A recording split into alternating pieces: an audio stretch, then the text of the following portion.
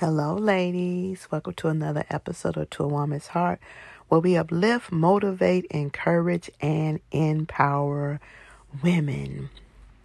Well, today is a good day.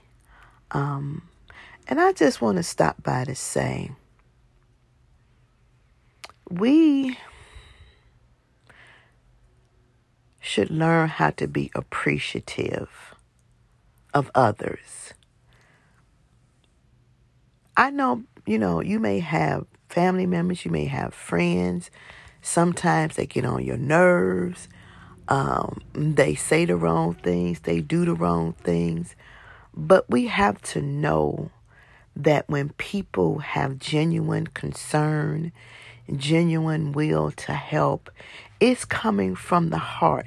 Now, there are some people who do things just to get a pat on the back, to get their name called. They need the acknowledgement of what they've done. But we should know the people, the individuals that are around us, that they would never do anything to hurt you. Never. But you also should be aware of, I don't care who it is. Sometimes in the past, things have been said, things have been done to make a person feel uneasy. And although we say that we forgive, we never really forget. And in the back of our mind, when we have certain conversations with individuals, those conversations replay. And they stir up feelings and emotions in us. It makes us feel uneasy. It makes us feel unwanted. It makes us feel not valued because of other conversations. And although you try to suppress those conversations and push them to the back burner, when you go into present things and you're dealing with certain individuals and conversation comes up, those past things kind of interject into the present, and those feelings and emotions start to reemerge. And I don't think people understand the impact of what you say to people, how you treat them from the past still affect the present. And so sometimes responses that you receive from certain conversation, sometimes the passionate responses, even though others may think that you're mad, you're angry, you're upset, you're just passionate about how you feel about something. And then sometimes it's just a response because the person may be making you feel like, you're not listening to them. You don't value what they're thinking or saying. But then at the same time, you're not valuing and you're not listening to what the person is saying to you. You're not.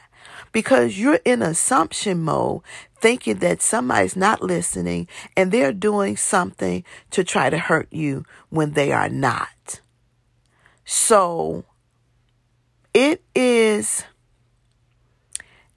something to think about, because are you really understanding what the two people are saying? Are you really understanding how they are feeling? This is how you get things mixed up. This is how you get things crossed up. So like I've said the other day in Real Talk the Mirror, sometimes we have to be direct and to the point of what we're trying to say and what we expect from others. But at the same time, we have to understand that when somebody love and care for us genuinely from the heart, not that fake stuff, they're going to do what you're asking them to do. They are. So